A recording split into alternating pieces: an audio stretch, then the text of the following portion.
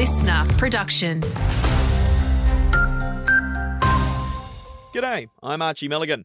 The Queensland Government will today introduce new emissions reduction legislation into Parliament, setting a reduction target of 75% by 2035.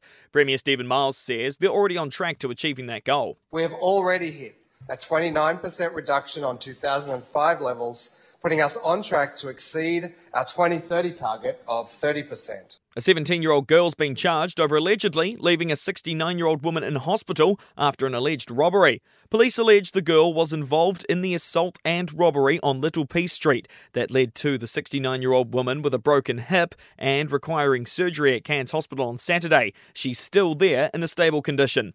The Manoora girl was arrested in Palata Close yesterday and is faced with grievous bodily harm, robbery and dangerous drug charges. She will be dealt with under the Youth Justice Act. Renewed hope for those working in reef conservation. New Queensland-led research has shown there's more coral reef area across the world than previously thought.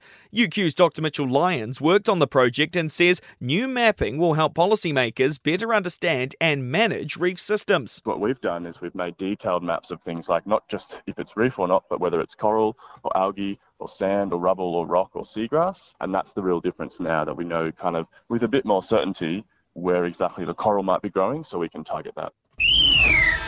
Cowboys star Luciano Leilua is back in the headlines with reports he's requested an immediate release of his contract, with rumours of a potential move to his old club of Illawarra.